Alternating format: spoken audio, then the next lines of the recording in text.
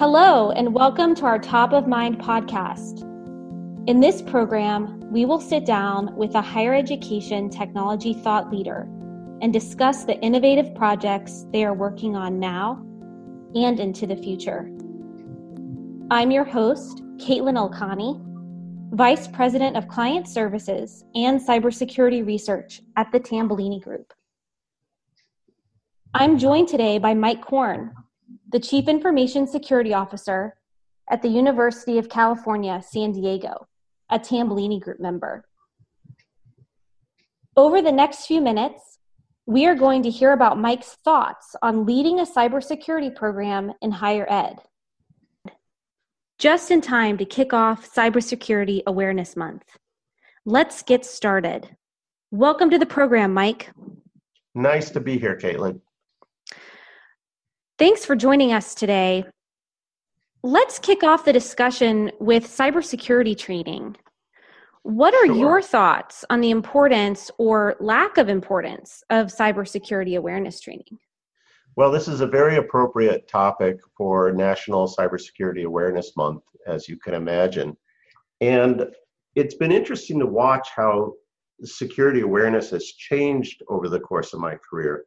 In the early days, it was difficult to get people to pay attention to this. No one thought it was an important topic. And when you were talking about security awareness, they'd ask you, oh, you want me to run antivirus software? But as you've seen in the political universe for the last year or so, cybersecurity awareness is in this golden age where you basically can't open a newspaper without hearing about cyber attacks, foreign actors attacking us. And it's a interesting time is because I think we've gotten to a point where most people are aware of cybersecurity and most people are aware this is something they need to think about. I think the challenge is, though, that we've done a bad job as a field of showing people that security isn't something they need to be terrified of, but it's something that's actually fairly easy to do the basic stuff and to protect themselves. I will say that there's a part of me that is a little cynical about how we approach security awareness training in general. If you go look at most security shops, they're full of engineers, analysts, programmers, and maybe at a more mature place, one person doing security awareness. And unfortunately, I think what that means is that we do the bare minimum around security awareness. Those of us that work at large institutions, you may have 12 to 30,000 staff, 40 to 60,000 students, and one person to talk about security awareness. That's kind of disappointing and underwhelming. And needless to say, it's of marginal value. At the same time, I believe security awareness training can be helpful. One thing that we did recently here is we've been executing a bunch of mock phishing campaigns where we send people what appears to be a phishing message. And when they get that message, if they click on the little link that's included into it or in the message, it takes them to a page that explains that they've been phished. This is a fake message. Here's how you could have recognized this was a phish. Now, it's easy to say, look, when you deal with hundreds of thousands, if not millions of emails coming into your campus every day, sending these out is going to have a marginal effect. But I will say it did have the effect of getting people talking about phishing. And that was very interesting to see, and it was something I really didn't expect. But we announced we were doing this, and the offices in which we targeted with these messages, it became quite a subject of conversation. And in those cases, I think the whole exercise was effective. We raised awareness around phishing messages, and that's a constructive thing. But there's another piece of this that I think is important and worth looking at. We are institutions of higher learning. Most of what we do is educating people on how to look at the world, how to analyze the world, how to interact with the world. And we're relying on some very weak and uninteresting approaches to security awareness training. Making you look at a video online for 30 minutes once a year, it kind of throttles the imagination when you consider the richness of pedagogy that takes place at an institution like UCSD. So I think security awareness training has got some real opportunity ahead of it, because I don't think we've tapped into modern pedagogy at all. But we've got a long way to go. We're a very immature domain in the entire security portfolio. So you mentioned the online videos. Is that something that you do today at your campus? Yeah, we do. Throughout the entire UC system, there are some purchased online courses. They're very short. They're 30 seconds to 3 minutes. And once a year, everyone has to go through them.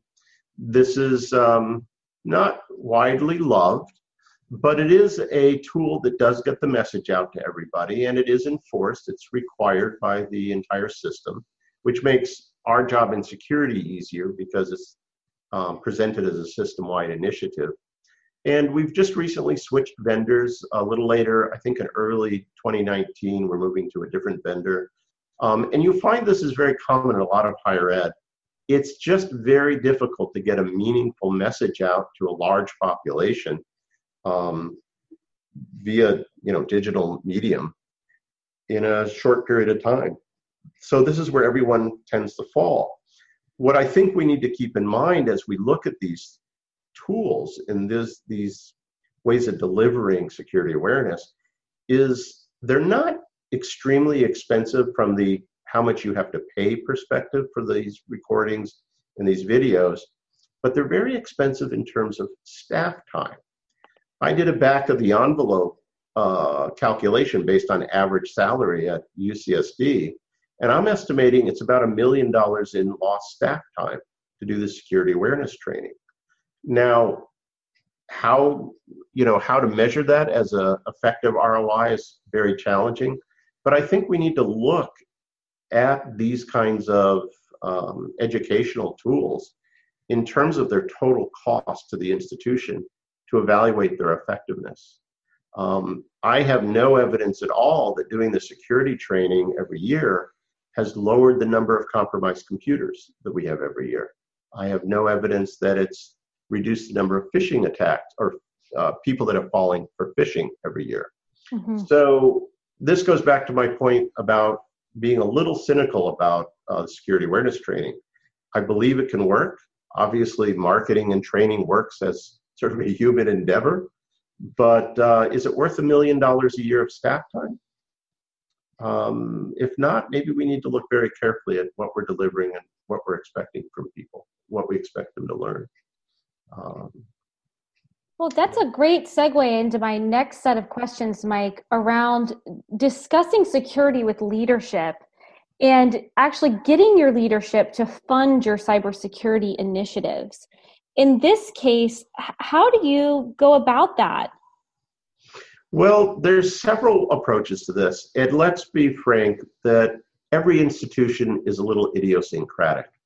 So depending on your leadership, simply talking about compliance, we must comply with these regulations, that will work and get things funded.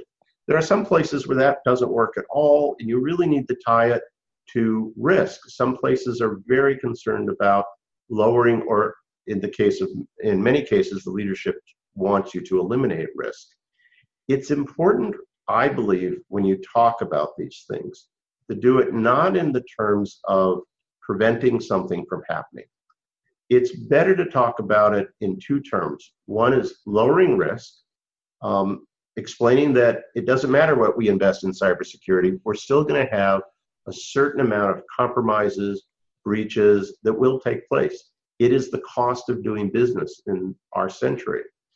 But the other piece is you need to look at how are we funding security so that it advances the institution. Are we, for example, providing support to researchers that are doing, that are funding a third of the institution through sponsored research? Are we providing services to them that helps make them either more competitive or to protect their research endeavor so that they don't get in trouble with the funding agencies.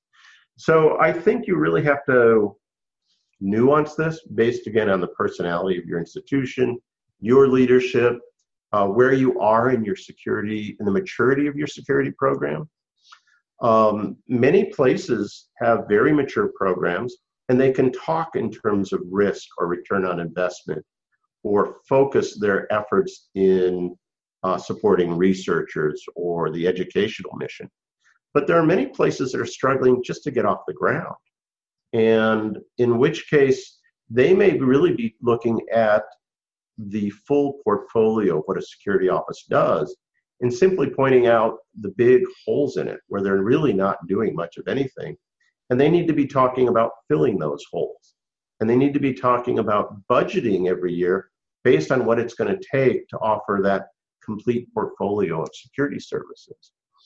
You know, years ago, I went through an exercise at another institution where we looked at every service a security office should offer. And then we evaluated how we were doing on each one of those services. Many of those services we weren't doing. We gave them a 0. Some we knew we were doing pretty mediocre, so we gave them a C.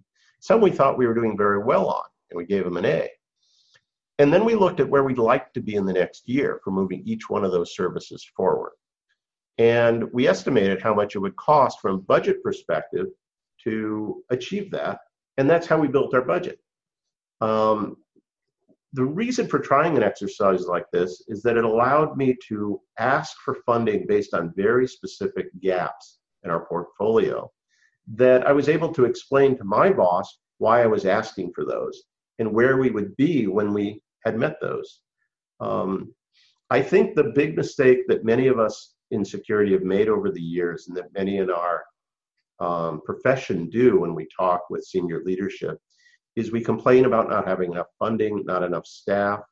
And frankly, if you're the CEO of a large organization or the CFO of a university or a provost or a chancellor, your job is basically having people come to you and complain they don't have enough resources.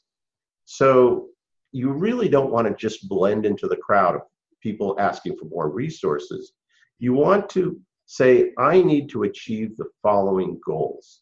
You need to make those metrics as black and white as possible and tie the funding you're asking for to the risk reduction that'll come with that and where you'll be when you receive those fundings.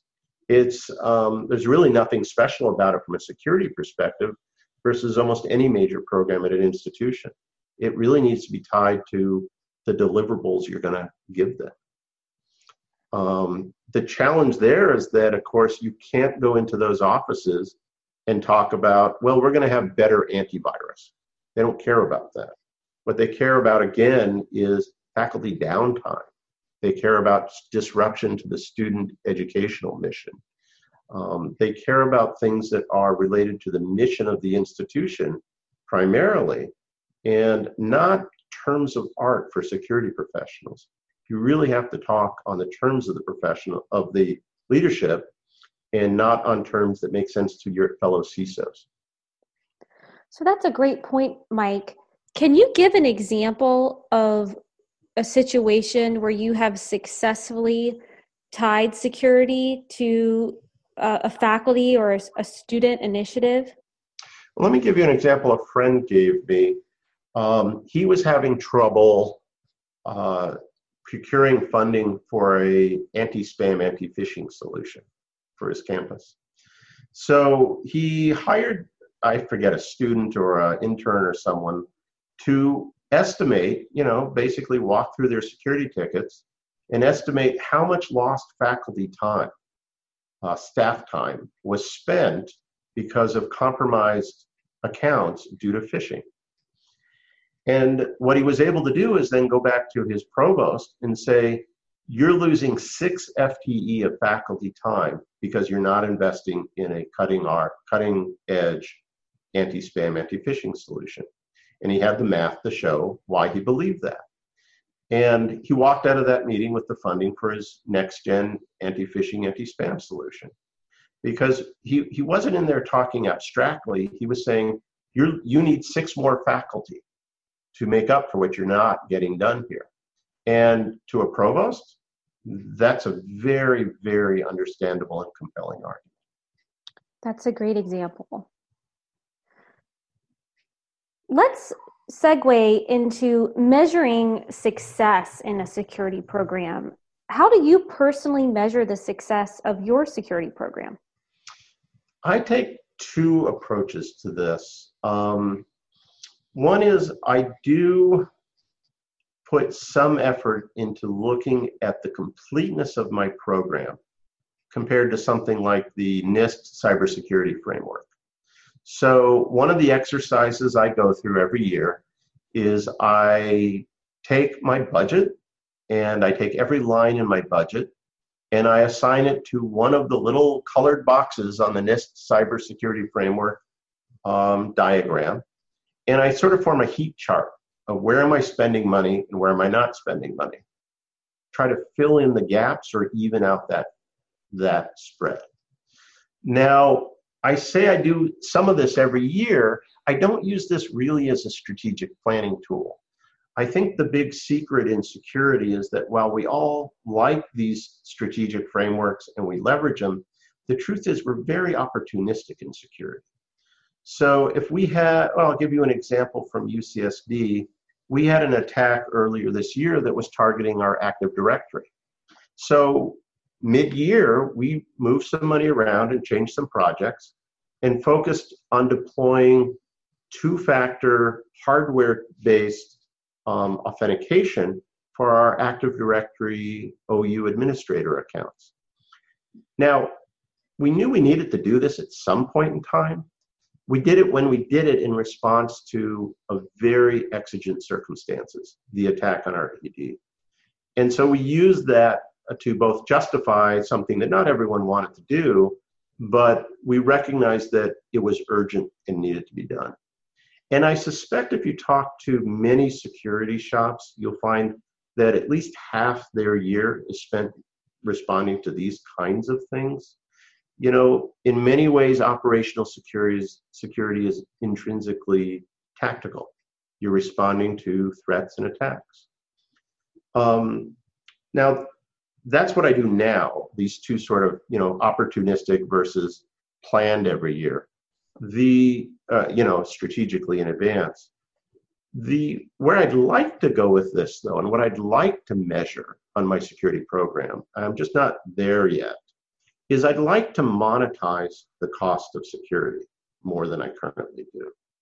So earlier I mentioned that I think there's a cost to doing business. If you have a large network, we've got a couple 100,000 machines on the network at any point in time.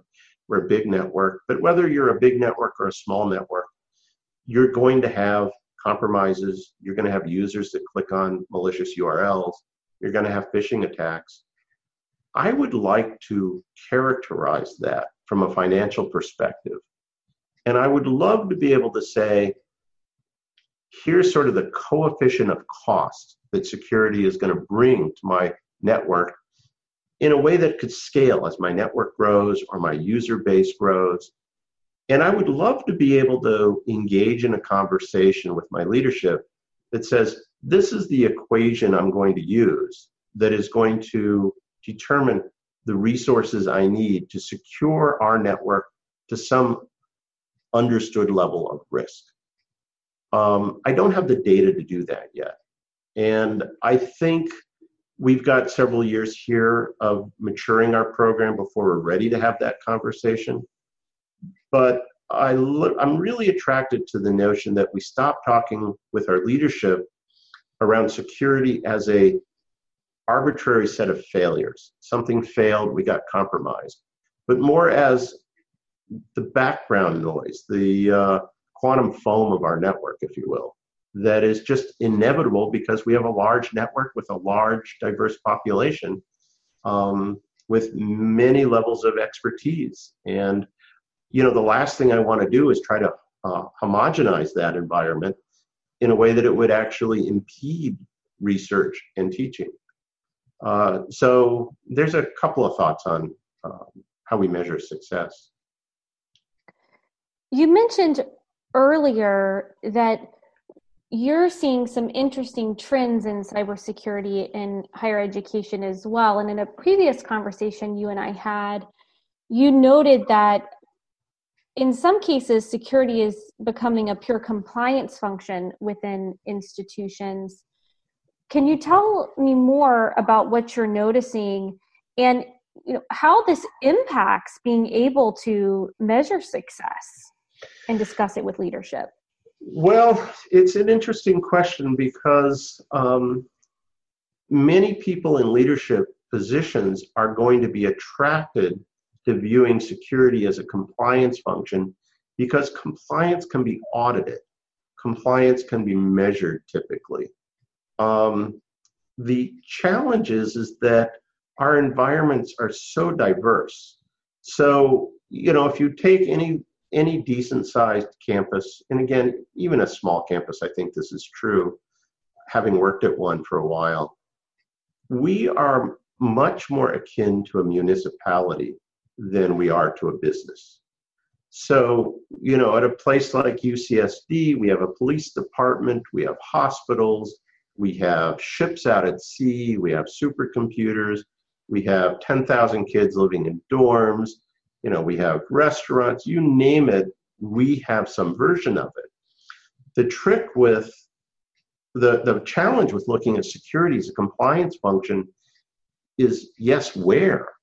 So I can look at the parts of campus that deal with controlled unclassified information, and I've got a very clean, understood compliance framework to use for measuring and evaluating them. That compliance framework is of marginal use to me as a compliance function, a regulatory function, when I look at some of the public big science research labs where the data is streaming to the public in real time. There, the problem set is completely different. So I worry that there's this race to compliance in security because it is so measurable, or it appears to be so measurable to our leadership. Give me a benchmark, move to it, be compliant, and our problems go away. But I think our environments, and frankly, this is part of what makes them interesting in higher ed, is they're much more, again, heterogeneous. The diversity makes them challenging. They're not banking environments, at least not everywhere. So that's part of what concerns me about that. And I'm afraid if we focus exclusively on the compliance piece, we do run the risk of putting barriers into place to the science that takes place at our institutions. That's a great point. Well, as we wrap up our discussion today, I'd love to get your thoughts on what other trends you see developing in higher ed cybersecurity in the future, maybe over the next 12 to 24 months. Sure. I think the biggest trend is that none of us are going to be able to hire anybody. I think, we didn't really talk about specific problems. The trend right now is that salaries and availability of cybersecurity professionals are a huge problem for everyone, both in the corporate and in the public sector. And it's getting very, very challenging to hire qualified professionals. What I think that's going to accelerate over the next couple of years is a push for managed and outsourcing of services. The days where you had to have two smart people sitting in a room managing your security infrastructure are over. It's still nice to have those two smart people managing parts of your infrastructure, but increasingly schools like ours are turning to managed services because they're available, and they've gotten a lot better in the last 5-6 years. 10, 15 years ago when we were talking about this, they were very expensive and not very good.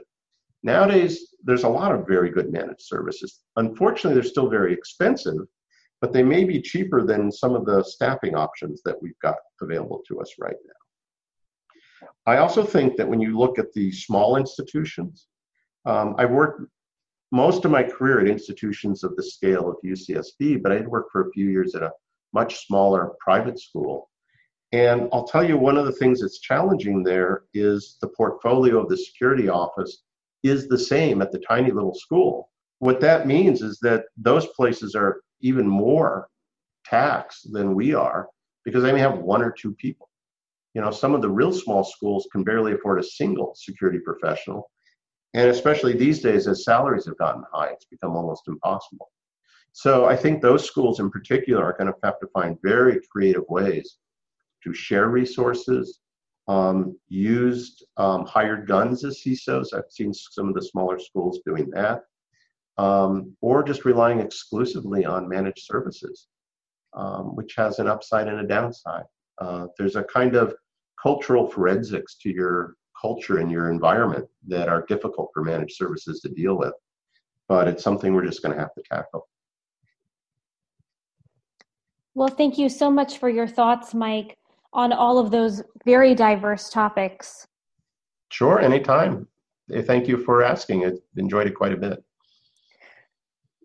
This conversation is just in time for Cybersecurity Awareness Month, and this will conclude our discussion with Mike Quorn on our Top of Mind podcast. Thank you so much. Thank you.